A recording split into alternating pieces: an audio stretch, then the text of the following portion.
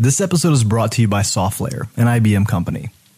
If you're an entrepreneur, SoftLayer has created an incredible program just for you. It's called Catalyst. Catalyst offers amazing perks to you and your company, including credits to use their servers, mentorship, connections, and marketing support. To find out more, visit softlayer.com/catalyst. Again, that's softlayer.com/catalyst to find out more about this amazing program. This week, we wanted to do something a little bit different. Instead of choosing a topic and discussing it, we let the blogosphere do that for us. We each picked an article that we wanted to discuss and broke it down for you, the listener. The first article features a goal-setting app called Everest. In 2012, Everest was all the hype, but just 2 short years later, the company failed. This article is the founder's postmortem on why that happened. The second article we chose was all about the growth and traction of Expensify, an expense tracking app. The article outlines the specifics on how the company doubled their user base in 6 months. We also sat down with Nick Moran, general partner from Newstack Ventures in Chicago and host of the popular podcast, The Full Ratchet. All this and more on this episode of Inside Outside.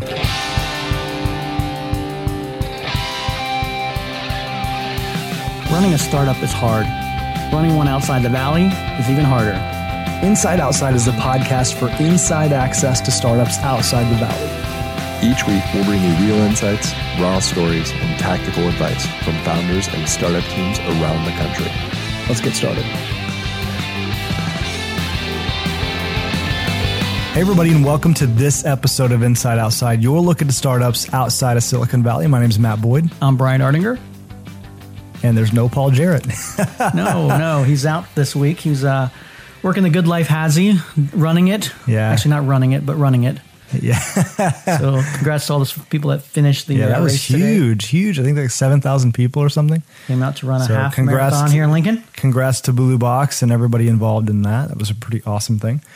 So yeah, we just want to get right into it. We have a couple articles that we both kind of brought to the table, and we're just going to kind of introduce those. And then, at the end of this episode, if you look at the description, you'll see we'll put the articles in the description itself, so you can kind of read along with us. But Brian, what article did you bring this week? So if you follow the IO podcast on Twitter, you know that we post out a lot of interesting articles, everything from tactical stuff to kind of more fluff stuff. But this is an article we posted a week or two ago that really caught our interest, and it talks about the product Everest. It's a mobile app. I never used that. I don't know. I actually downloaded and played around with it a little bit, but they started in December 2012, and this was an article posted on Product Hunt and in their blog. And it's not often you get to see kind of the inside insights from the founders after the fact that their company went belly up. Yeah. So 24 months later after Everest launched. Did it have a similar hype to like Mailbox or something along those lines? It did. It had a lot of hype when it first came out. A lot of people used it. Weird. And then they go through in the article kind of what they did right and what they did wrong. So what we thought we could do is go through this article and talk a little bit about, what are we seeing and see. Just some of the points that, the article kind of outlines and maybe parallel some of our experiences with that. Yeah, so they started out with the article talking about what went right. And, obviously it's easy to see at the early stages some of the things that get you some early traction. Yeah. They said that one of the things they really focused on at the very beginning was design.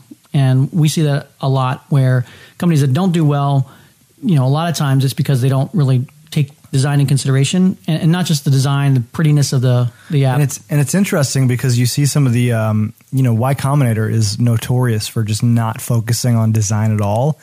Versus 500 Startups, they primarily focus on UI and branding and design and all that kind of stuff. So the reason they said they placed a high value on it and they think that it paid off, and one of the reasons why it was kind of the good part of what they did was it gave them a little bit of traction. They weren't in the valley. Yeah. So it gave them exposure. So when they sent their pitch deck out, it was very well designed. The app itself looked good, or the prototype, and that gave them at least a fighting chance to have other conversations. Yeah. So I think that's where design can really come into play.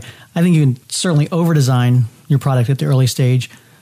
But if you look at design as a tool to get you further conversations, I think that's a positive step. Well, I mean, if you go along the thesis of design being that a lot of times design is removal and not just simply addition, then that kind of falls in line with your MVP can still function incredibly well and be very, very straightforward without having a ton of bloat and ton of like scope creep and all that kind of thing. And that's one of the things as they built the product out, and that they still kept a high level of design, but what they found because of that importance of design, they ended up doing things like they focused on design almost too much in the MVP, so that it took them longer to get a product out, and they focused on things that really weren't important to the user. The overemphasis on design actually got them some bad points as well. So I think it can be a double-edged sword. It can definitely get you some early traction. It seemed like they were thinking more about design as aesthetic and not design as function. And they were,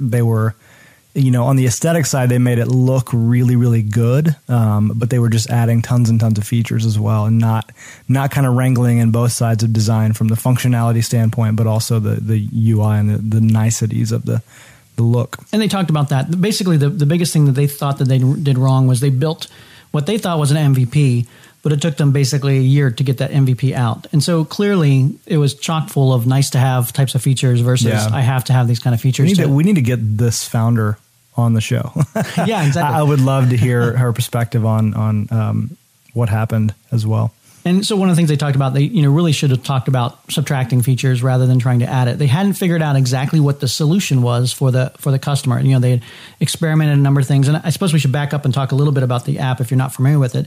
The idea was to help an individual kind of track their goals and get to Everest. So if you wanted to run a marathon, it broke your goals into simple steps, and it got you cheerleaders, and it got you going through it. I was reading this description, and it kind of made me want to use this thing, because a lot of times, I've tried, what I feel like is every goal setting app in the world. And what it doesn't do is kind of reward you in a really meaningful way. And it doesn't do a really good job of kind of getting you through the lulls of your goal. It's like good for the highest level. Like, I'm setting a goal, I'm kind of moving forward with it, but not, now that you've been doing this for 3 weeks, what is going to make you come back to this goal and keep thinking about it? Right. And that's what they found is the users, once they got stuck, they didn't nail that experience, right? Yeah, they may come back 6 months later to try a different goal or something, but it was very difficult to change that user behavior. And I think that's a good point is, technology is great, but at the end of the day, these are people that you're dealing with, and people don't like change for the most part. Yeah. It's very difficult to get somebody to change their behavior, to get them to use a different approach, a different process, unless it's dead simple or super valuable. And I think that's one of the things that people have to really think about. So some of the other things they talked about, obviously, their burn rate was too high. I think this is one of the things that early stage companies, once they get that first funding, how much should they be spending? They were clearly spending too much on. I think they said $90,000 a month. $90,000 to $100,000. How much had they raised? I don't know what their numbers were for. It's probably something similar to a seed raise. I mean, 1 to 3 million, probably along that line. But they're in San Francisco. They added a number of different bloated developers and that to the team. One of the keys they said that the bad things about what they did was they actually located the company in the Presidio rather than kind of in SoMo or where the other kind of key tech startups were. And they said that was one of the key driving things. They thought that they could pick a place that was kind of outside and they could keep their heads down and keep building. What they found was it really took them out of the ecosystem. So it took them longer to meet people, have too many meetings and things along those lines, where it is a really fine balance between being in that density of that ability to run into a founder, run into somebody you need, versus having a place where you can go and be heads down and work. It's really interesting to me that they were in San Francisco.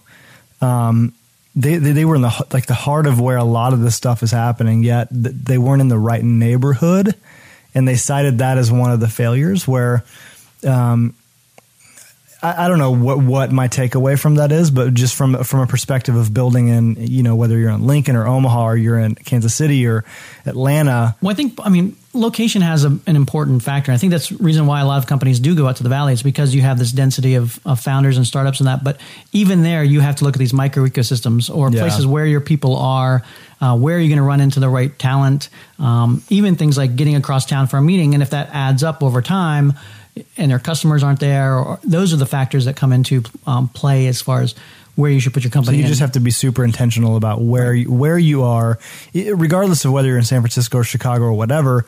Positioning yourself with in close proximity with people who are actually in the same mentality as you. Right. That's really interesting. So, I guess to kind of wrap up with the article, some of the main things that they said, first make it easy, then make it fast, and then make it pretty. That was kind of their mistake. They kind of went in reverse order. They made it pretty. They didn't get to it fast enough, and making it easy is very, very hard to do. So I think one of the things that I took away was like they mentioned that that you should focus on one single problem, one single thing. And solve that extremely well, and then move on. And I think a lot of companies they had this idea. I mean, so the nature of a founder, you're crazy ambitious, right? Whenever you start a company and you finally decide to make that leap, all things are possible. There's nothing that's not within your grasp. Right? You can build or do whatever. Yeah, you can do anything. Yeah. So I think it's very, very important to temper. And they mentioned this as well. It's very important to temper that mentality with a very keen focus on one single problem. And you can be as ambitious as you want, but focus on one thing, do that extremely well, and then move on from there. Yeah, you have to nail that first thing. Yeah, and just double, once you do see a success with that one problem, you can double down and do other things. And be problem oriented. You actually solve a problem. At the end of the day, again, people will come back to your app, your business, if you are solving some pain point and some problem for them. They actually stated that they didn't validate enough. So they gave props to Steve Blank, and they said get out of the building, go talk to people, go and do. And we emphasize that a lot with a lot of the startups that we see, but we can't emphasize that enough to you guys listening. Well, looking at from an accelerator perspective, we talked to a lot of accelerators and talked to a lot of people who've gone through accelerators. I was just out at the Global Accelerator Network's Managing Directors Conference, and that was one of the hot topics. Is like, what are some of the what's kind of the feedback they're getting from your teams that are going through? And most of the teams, the number one reason or number one aspect that they said they wish they got more out of the accelerators, they wish they would have done more customer validation before they kept going forward. And yeah. If teams are saying that after the fact, it's kind of something to pay attention to. So get out of the building. This episode is brought to you by SoftLayer, an IBM company. Hey, this is Rich Malloy from SoftLayer, an IBM company. We're a big server company, and we have a program for startups called Catalyst, where we give you credits to use our servers, offer you mentorship and connections. If you're fundraising, at some point you'll have to take your show on the road and visit ecosystems like San Francisco or New York. We sat down with Rich Malloy from SoftLayer to hear his thoughts on the Startup Roadshow. A big thing that I hear from companies all over the US is that there's not enough capital in their community. And that's not a problem. In fact, that's not your problem. Well, your job is to build a great company and then take your show on the road to go raise money. Everybody has to go to San Francisco or New York or both to raise capital. So just get ready for that. The things that you can do in order to make sure that you are going to set yourself up for success is make contacts, ask for introductions for those cities, and then set money aside in your budget to go and travel out to San Francisco to attend events, to meet people, to meet VCs, and to start pitching.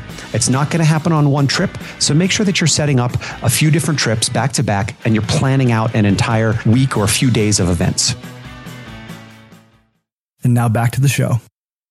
I want to highlight a little bit. We can move on from this article. I want to talk about the next article, which is this is on Medium. I'll post it in the description as well.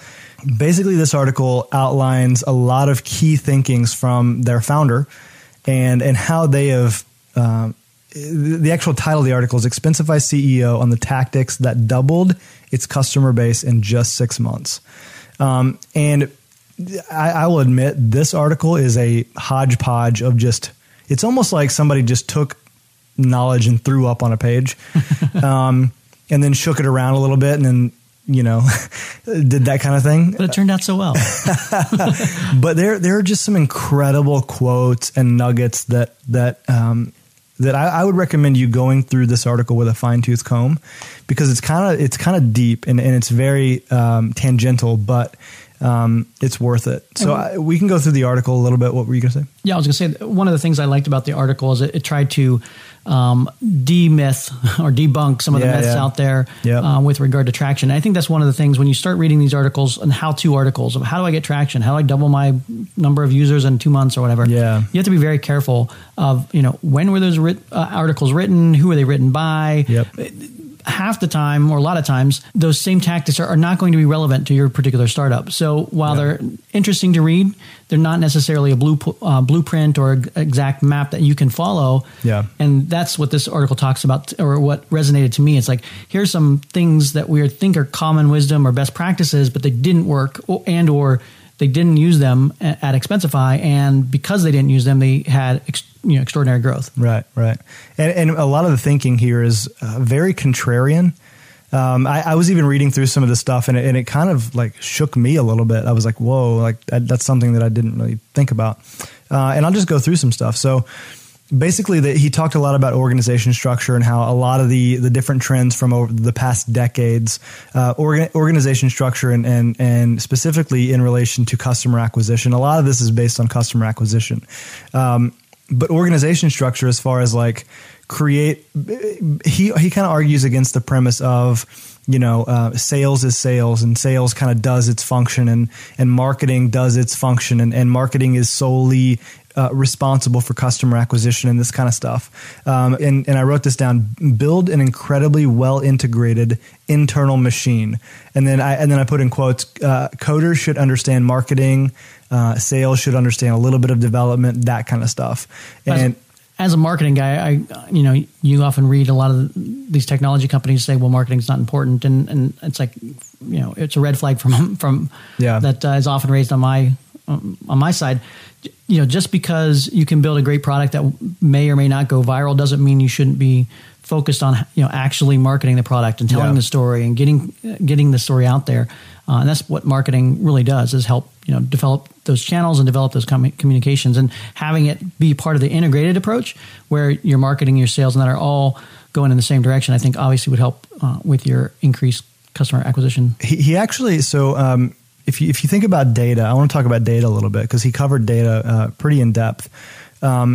He said specifically, first of all, if you're just getting into startups and you want to think about data, you will find out in a startup, data is coveted. Everybody loves data. Everybody looks at the data. Everybody lives by the data, right? Well, this post was almost, and this goes back to the contrarian thing, this post was really contrarian to the idea of data in a startup. He says that data is useful, but whenever you're starting out, you're not going to have statistical significant data to drive decisions. Right. So he really wanted to emphasize the idea that kind of that muscle that is like creating or bringing forth ideas out of your gut. He wanted to talk about how that is like really the important mechanism in making big decisions. And I wrote down a couple of points here as well. So don't make the big decision on data that is not statistically significant. Early data isn't super helpful because there's not a lot of it. And then I've got a quote here from him directly from this article. You don't have enough users to draw any meaningful conclusions. And even if you did, those users aren't necessarily representative of your long-term audience, target audience. You've got data, sure, but not enough to make a genuine data-driven decision, and pretending otherwise is a recipe for disaster. Yeah. And that's just crazy insightful. I think that a lot of startups, they make that they lynch all of their decisions on that one piece of data, and in reality, it's probably not even significant. Yeah, we talked to a lot of early startups that immediately want to put in their Google Analytics and things along those lines, and this is before they have customers at all. Yeah, it's like before you can measure if you're going up and to the right, talk to those first 100 people that actually buy from you. That's your metric. Actually having a conversation with those people that buy and trying to understand why did they buy, where did they come from. Those kind of things are probably much more valuable than checking a tick box and saying, oh yeah, our numbers went from 1 to 2 this last week. Yep. Another quote. So nobody ever got fired for waiting for more data before acting. He was essentially talking about how people use data as a crutch to not really execute on anything. So because we're waiting for data, we're waiting for the right data, right? So we've got to get this data before we can make a decision to move forward. But in reality, you're probably doing the wrong thing. You're probably waiting on data that shouldn't, you shouldn't be doing that. That wouldn't be valuable anyway. Right. Or insightful. If you wait for the data, someone else will execute first. That's just kind of, so he said, basically demote data in the early stage and get gutsy. That's what he says. And then he kind of I would say once you have a proven track record, you've got kind of product market fit, where you have a funnel of data coming in, and you've proved it out over a couple of years, and you've made decisions on your business based on that. Then it's much more valuable, I would say, on how do you optimize that and how do you move forward from that. And that, again, that could be 3 years into your journey. It could be 6 months into your journey, depending how fast you can get to that particular spot. But I think the key out of this is to think about data. Don't just use it as the gospel and move forward. Yeah. He covered it. I mean, there's so much in this article. It's like he just kind of spat out 10 million thoughts and but every thought is like a gem. So I would recommend, again, go read this article. He talked about onboarding a little bit. So the idea that the first experience somebody has in your app or your product, what is that experience and how do you guide them through understanding what you're doing here? And what is the first action they can do and that kind of stuff? And, it usually manifests itself in some sort of the earliest manifestation that I can remember is Clippy. So that was user onboarding. Like Clippy comes up and says like, okay, how can I help you today? But that kind of thing, even in SaaS applications, happens all the time. You have a little thing that says step 1 and we usually click through them. Yeah, I think a lot of early stage companies, especially like mobile apps, you see they immediately want to dump the user into this tutorial. So the first time you launch the app, it tries to show you every single feature and kind of give you a guidebook to kind of give you a lay of the land. Mm-hmm. But I think what actually happens when you do that is oftentimes you confuse the user and or don't get them to the reason why they wanted to use your app in the first place. So I think it's much more valuable to, if you're going to, from an onboarding perspective, is to look at what's that main thing they're coming to use you for and what's the problem they're trying to solve and get them into using that or doing that the first time as quick as possible. Then you can come back with, an email that says, hey, have you looked at this feature that we have included or something else, rather than trying to onboard the entire kitchen sink of your process and experience. Yeah. And he talks about kind of the role of email.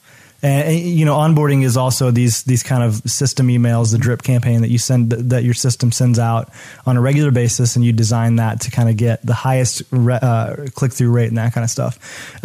He was talking about how essentially he created, basically they did not go with any of the Mandrills or the MailChimps or whatever that's built into your system, and it kind of fires these drip campaigns, and they kind of custom rolled this email themselves. They built this whole system, and he said that what that allowed their system to do is be very contextual and also very quick about sending these emails. So it knows that you logged in the first time ever, right? Mm-hmm. And then within 30 minutes, he said that these emails fired off. And he kind of laid out a few reasons. He said that this very specific email is the industry standard is like less than 1% click through.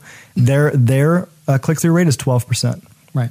And it was a text email that was from the CEO. From the CEO. And he said that the reason, it's actually like almost like handwritten and like crappy. Yeah. It was a run-on sentence. Just like really. And he said that the reason is because this makes it feel like it's, even though it's authentic. Not, it's coming directly from the CEO. And a lot of people were just like, he said that the standard response is, I know this probably isn't from the CEO, but ... just in case it is, here's what I think. And here's what he said about that. I want to follow up with a quote. He said, it wouldn't be an overstatement to say that this single email was the difference between success and failure for Expensify. Don't get me wrong. There are a lot of things that need to go right, and this is just one of them. But had I not done this, I don't think I would have learned nearly enough fast enough to do something about it. So, this just comes down to the importance of onboarding and think about context in your onboarding. Think about where the user is, how fast you can deliver the message to them, and that kind of thing. Well, I think one of the reasons why it was valuable is it gave the end user an opportunity to give some feedback immediately. So I would imagine, I don't know this for a fact, but I would imagine he got more feedback using that particular methodology than just the standard SendGrid kind of response and says, thanks for signing up. Here's a link to click or something along those lines. Yeah. So, I mean, we got these 2 articles. Look down in the description. You can read along with us. The Everest was the app that you said, the goal setting app. We want to read. So that was an amazing article about how they kind of broke down, I guess, in postmortem fashion, their failure for everybody to kind of digest and learn from. That was on Product Hunt, and the name of the article was "The Rise and Fall of Everest," the app. Yeah, and then Expensify, how they doubled their user base in basically 6 months, and the very scientific but also sporadic nature of their CEO's thinking, and how we can all take away from that. So go read the articles and send us your thoughts. Let us know what other articles you're seeing out there that are getting you to think a little bit more. Absolutely.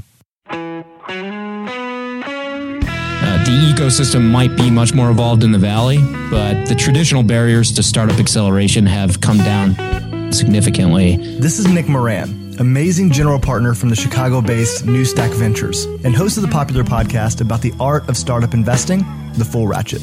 All right. Well, thank you for coming on the program, Nick.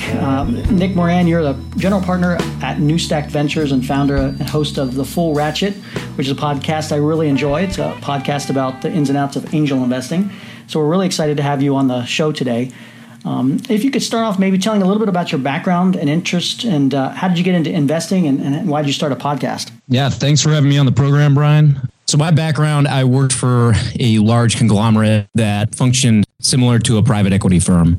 So I performed the M&A function for them. So we were evaluating assets to purchase, as well as early stage technology companies that potentially could evolve into assets that could be purchased. And what I found in that experience is that we would come in, we would buy a company, and there would be pretty aggressive bottom line activities going on to cut costs, to implement lean measures. And it was very much about retraction, and it was very much exercise in how to eliminate things. And I very much enjoyed more of the open innovation exercises when we were working with early stage technology companies.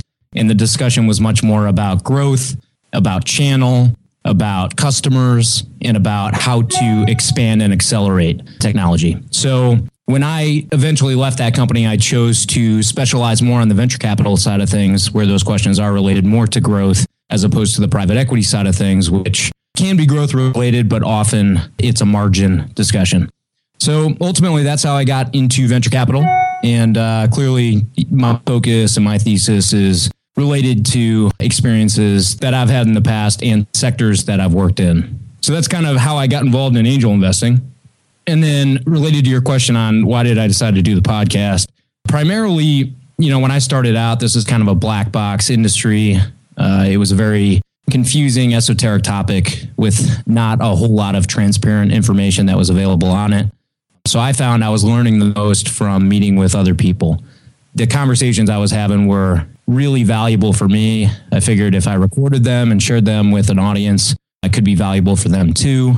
And then on top of that, I was looking for a way to expand my network significantly. So I had made the rounds in Chicago for about a year as an angel. I connected with a lot of the micro VCs, a lot of the angel groups, a lot of the deal makers, incubators, accelerators. But I really wanted to leapfrog my network beyond just this one city. And one way that I thought I could do that was by creating content online and trying to connect with a lot of people via that content. Naturally, most people will gravitate towards blogs and towards writing, but I didn't really think that I could compete against the Fred Wilsons and the Brad Felds of the world. So, but I realized, right. But I realized nobody was doing the audio medium. And so I figured even if I was terrible as a podcast host, at least I'd be the only game in town. So it was a good way for me to network with guests, connect with other syndication and partners out there to get deal flow and shared deal flow with guests that I've had on the program. And it was a great way to connect with people in the audience, both investors and entrepreneurs, for similar reasons, for deal flow and to share investments and syndicate deals. Yeah, we love the podcast, so thanks for doing it. And you've had some amazing guests on there, and have given a lot of insight into this, like you said, a black box that exists out there for angel investing. One of the things that we do at Inside Outside, we try to focus on what's going on in startups outside the traditional technology hubs or outside the Valley. So can you talk a little bit about what you're seeing in angel and venture environment outside the Valley in the Midwest? What's different? What's good? What's bad? What are you seeing? Well, I'm seeing a lot of good. I would say that ecosystems have developed and matured much more so in the past decade than they had in the previous two outside the Valley. Clearly, the Valley is still far ahead of any other ecosystem, be it national or international. So, we're not trying to be the Valley here. We're just trying to be the best Chicago that we can be in the best greater Midwest region that we can be. So the good things about the Midwest in particular, the talent availability is very strong here. We have very high quality universities within close proximity to Chicago for tech talent, for a variety of different skills. So I would say talent is great. The availability of capital is strong. It's not nearly as strong as in the Valley, but we have a lot of sophisticated investors in other asset classes in Chicago and in many of the states surrounding Chicago. There's a big financial industry here. There's a lot of B2B commerce here in Chicago. So capital is really not an issue, and it's not a restriction. Other great things, get better deal terms and better valuation, I would say, on startup. And, part of the reason for that is because they don't have access to capital and the access to network and opportunities that they might have in a place like the Valley. So I'm finding that valuation ranges are much lower here. And the way that I look at that is I can get into more deals because the price is cheaper for me. And, deal volume is great here. According to the 2014 Halo report, the Great Lakes region invested more dollars than anywhere else in the country, including California. So there's a ton of capital being invested in the Great Lakes. It's just a matter of connecting the right entrepreneurs with the right capital sources and making that happen. The drawbacks, the organization and collaboration here is not nearly where it should be. The level of partnership between different types of investors, different groups, investors and entrepreneurs, and then other complementary ecosystem players is not on par with the best startup ecosystems. So I think we could do a much better job of collaborating and of organizing and coordinating our deals together. Hopefully, my podcast program is helping in some capacity, even if it's minimal there. There's also less Series B players and beyond. So while we have some good micro VCs, we've got some good seed and some good A players, we're not going to have the big venture players at the later rounds. So many of the companies that really hit that growth curve and get to scale will have to go to the coast for capital. And then there's always the perception and the stigma that you have to be in the Valley to be a real player, whether you're an entrepreneur or an investor. And it's just not the case. The ecosystem might be much more evolved in the Valley, but the traditional barriers to startup acceleration have come down significantly. And talent, strong networks, and capital exist in many more different places now. And those are the three major components that you need. So I very much believe that unicorns, non-unicorns, successful startups, whatever you want to call them, not only have they been created in places outside the Valley, but we're going to see more and more of it over time. And what are you seeing are some of the reasons why this uptick in entrepreneurship and angel investing in that has happened outside the Valley? Is it a phenomenon based on capital or talent, or what are some of the drivers that you're seeing? Yeah, I mean, the way that I think about ecosystems is sort of those three categories. You mentioned a few of them. So capital, talent, and networks. So the network really has to be connected. It's got to be collaborative and it's got to be organized. The capital has to exist and they have to know how to deploy it. So there's an education piece around capital, and there's the opportunity and the availability of capital, which is important. And then there's the talent piece, as you mentioned. So there has to be strong talent. There's got to be strong young people that know how to hustle, that know how to work hard. And I think that's one of our competitive advantages here in the Midwest. In my opinion, this is not based on research, but there's less entitlement than maybe some other places in the country. And there's a lot more hustle and a lot more willingness to work hard.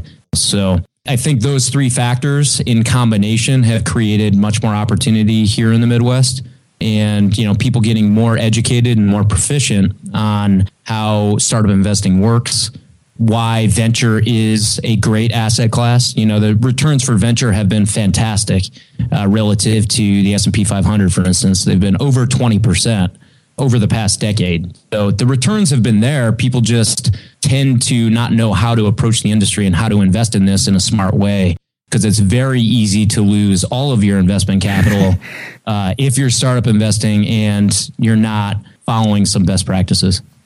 And that's some of the things we've seen here, even in Nebraska, and that where there's a lot of money out there, but it's been typically deployed in different asset classes, whether it's higher up the scale or real estate or farming or whatever, or the traditional. We're in Warren Buffett's neighborhood, so value investing, and it's interesting to try to stir up interest in angel investors or in the venture space because of the nature of the beast, and people haven't kind of grown up with that as an asset class. Yeah, I agree. I personally believe it's sort of the next frontier of major investing.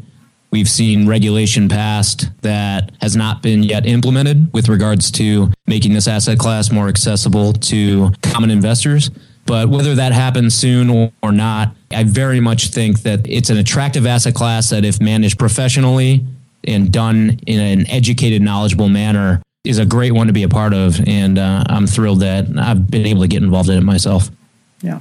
So you talked a little bit about founders' strengths and weaknesses. What are you seeing with regard to founders here in the Midwest versus other areas? Are they on par with the founders you're seeing outside of the Valley, or inside the Valley? Or what are some of the differences that you're seeing from a founder perspective? So to be honest with you, I don't evaluate a tremendous amount of deal flow from the Valley. We do look at companies that are out there. So I have a few mentors and a few syndication partners on the West Coast at some smaller venture capital firms. And we'll always look at, the Y Combinator batches coming out and some of the 500 startups batches coming out. Calacanis has his launch program. So he has some quality companies coming out of that accelerator. So we will look at some of the accelerator companies, but those are already sort of a step ahead because they've gone through a pre-filter. Just to get into those programs, they have to be pretty special. So it's hard to compare apples to apples, those firms versus deal flow that I've generated through my networks in Chicago. But en masse, I'm not going to say that entrepreneurs are better in one location versus another. I think exceptional entrepreneurs exist everywhere. There's a higher volume of them in the Bay Area. And that's not just because they're homegrown there. It's because the Bay Area attracts great entrepreneurs as well. But I think you can find fantastic entrepreneurs anywhere, including Chicago or Nebraska. And that's part of my investment thesis and philosophy. So part of the reason I'm not evaluating a tremendous amount of founders from the Valley is because I'm looking for founders and entrepreneurs that are very special that aren't in the Valley, where I can get good, strong deal terms, get proprietary access to that deal flow that maybe other investors aren't looking at, and get my own advantage as an investor by doing that. Great. So what are some of the biggest areas of misinformation or confusion that you're still seeing out there in angel investing or from founders trying to raise capital? I think the biggest issues are there's a lot of startups that aren't doing their homework before they go out and raise professional capital. The best founders that I've interacted with will come to me early on, but they come to me before they're raising capital for advice, maybe advice on fundraising. What do you think of the business model? How are we positioned? Is this a viable idea? Is this an idea that we can raise capital around? Do we have the right team makeup? So I think it's critical from my standpoint for entrepreneurs to get involved with investors or sophisticated industry players that can help them understand what this process looks like before they go out to market and say, I'm raising capital. Way too many entrepreneurs get filtered out of my deal flow process immediately because they're just coming way too early. They're not prepared. The team isn't structured correctly. They don't have enough runway to get to any sort of proof of concept or product market fit. Maybe the founders have zero domain expertise in the market that they're playing. So there's just some key red flags that can pop up really early that show me that they're ill prepared to accelerate the startup and to launch a legitimate fundraise. Coming too early is a big issue. I would recommend to any entrepreneur to withhold from having the I'm raising capital conversation until they've gotten input and gotten advice from at least 5 investors, because those investors will help them position the startup and position their pitch so that investors are much more receptive. Great advice. Tell me a little bit about maybe what's the best story about your own investing experience, maybe the strangest pitch or the most gut-wrenching decision you've ever made as an investor. Oh boy, the most gut-wrenching decision. You know, one of the toughest ones is the very first startup I ever looked at here. So I moved back to Chicago. I got together with an angel investor that I respect here that was mentoring me. And the first deal he had was it was a social app that used for sharing wedding photos.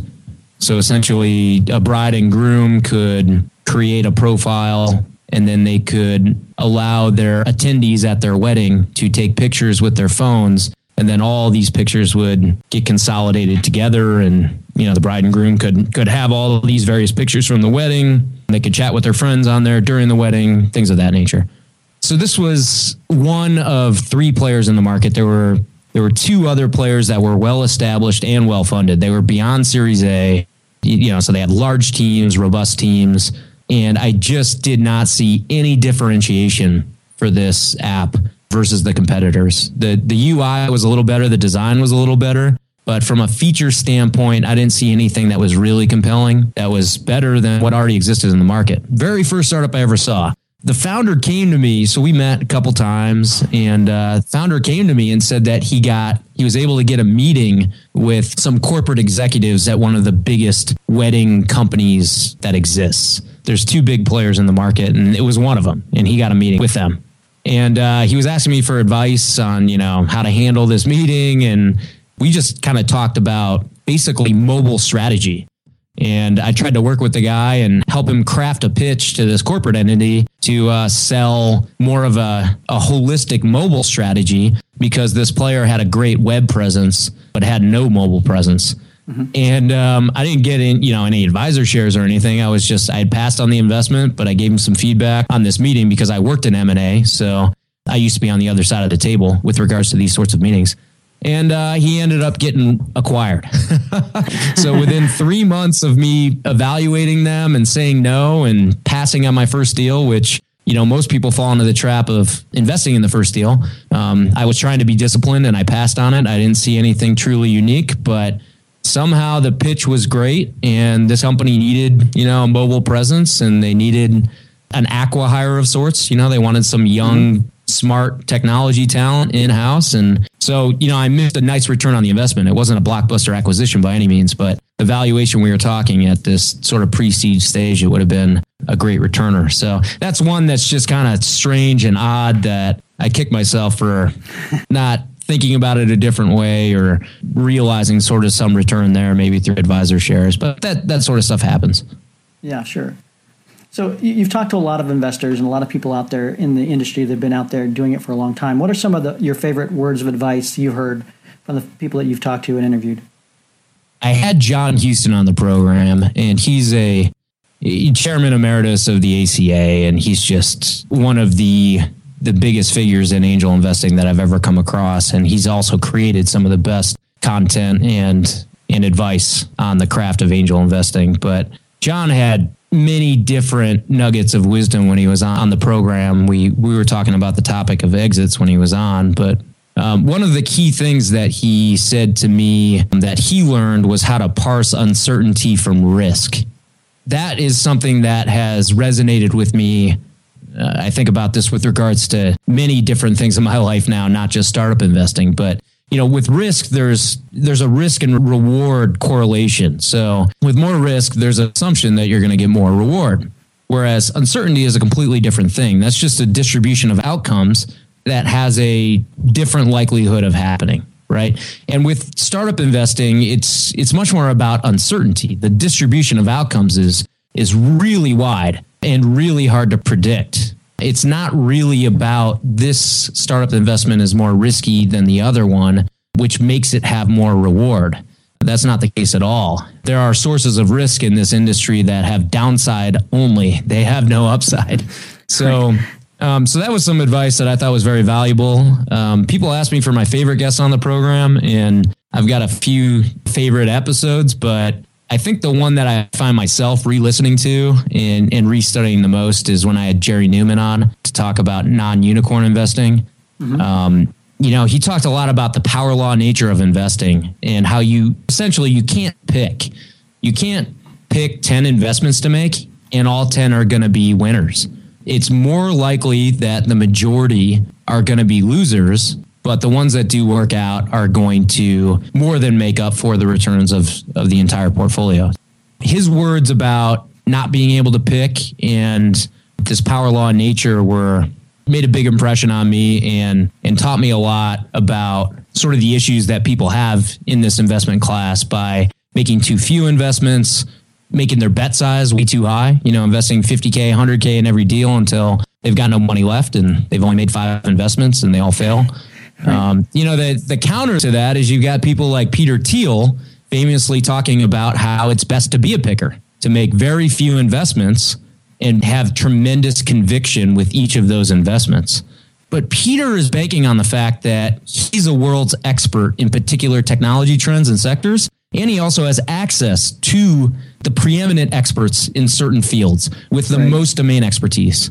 And if that were the case, if we were all like that, we're not just smart individuals, but we are the best, then I agree. Then, if you're the absolute best in the world at something, then I think you can afford to pick a very small number of investments within that expertise. But the reality is we're not all going to be preeminent experts in every different sector and every different technology trend. So that being the case, there has to be some diversification and you got to have respect for the power law nature. For sure. So the last question, we always like to end with, what can our audience do to help you? Oh, that's a good question. The main reason I did the podcast is to connect with more people, to reach more entrepreneurs and reach more investors. So, the only thing I ask for people is if you're interested in investing or you want to share deal flow or you're an entrepreneur and you're looking to raise your round, just reach out to me. It's nick@fullratchet.net. It's pretty easy to get in touch with me. You can reach out to me on Twitter as well. I'm @thefullratchet. Just connect. If you're an investor, I'm happy to talk to you about what your thesis is and what your interest areas are so that we can work together and help each other out. And if you're an entrepreneur, I'm happy to let you know quickly if it's not a fit for me and why. Or if it is, I would love to help you achieve your goals and close a fundraise. So. Well, that's it for this episode. Special thanks to Nick Moran for joining us this week. Reach out to him on Twitter and let him know how much you loved his interview. If you have a question for us, feel free to reach out as well @the IO Podcast. Also, if you have 30 seconds to spare, we would love for you to leave a review on our iTunes page. And while you're there, feel free to subscribe as well. Until next time, go build something big.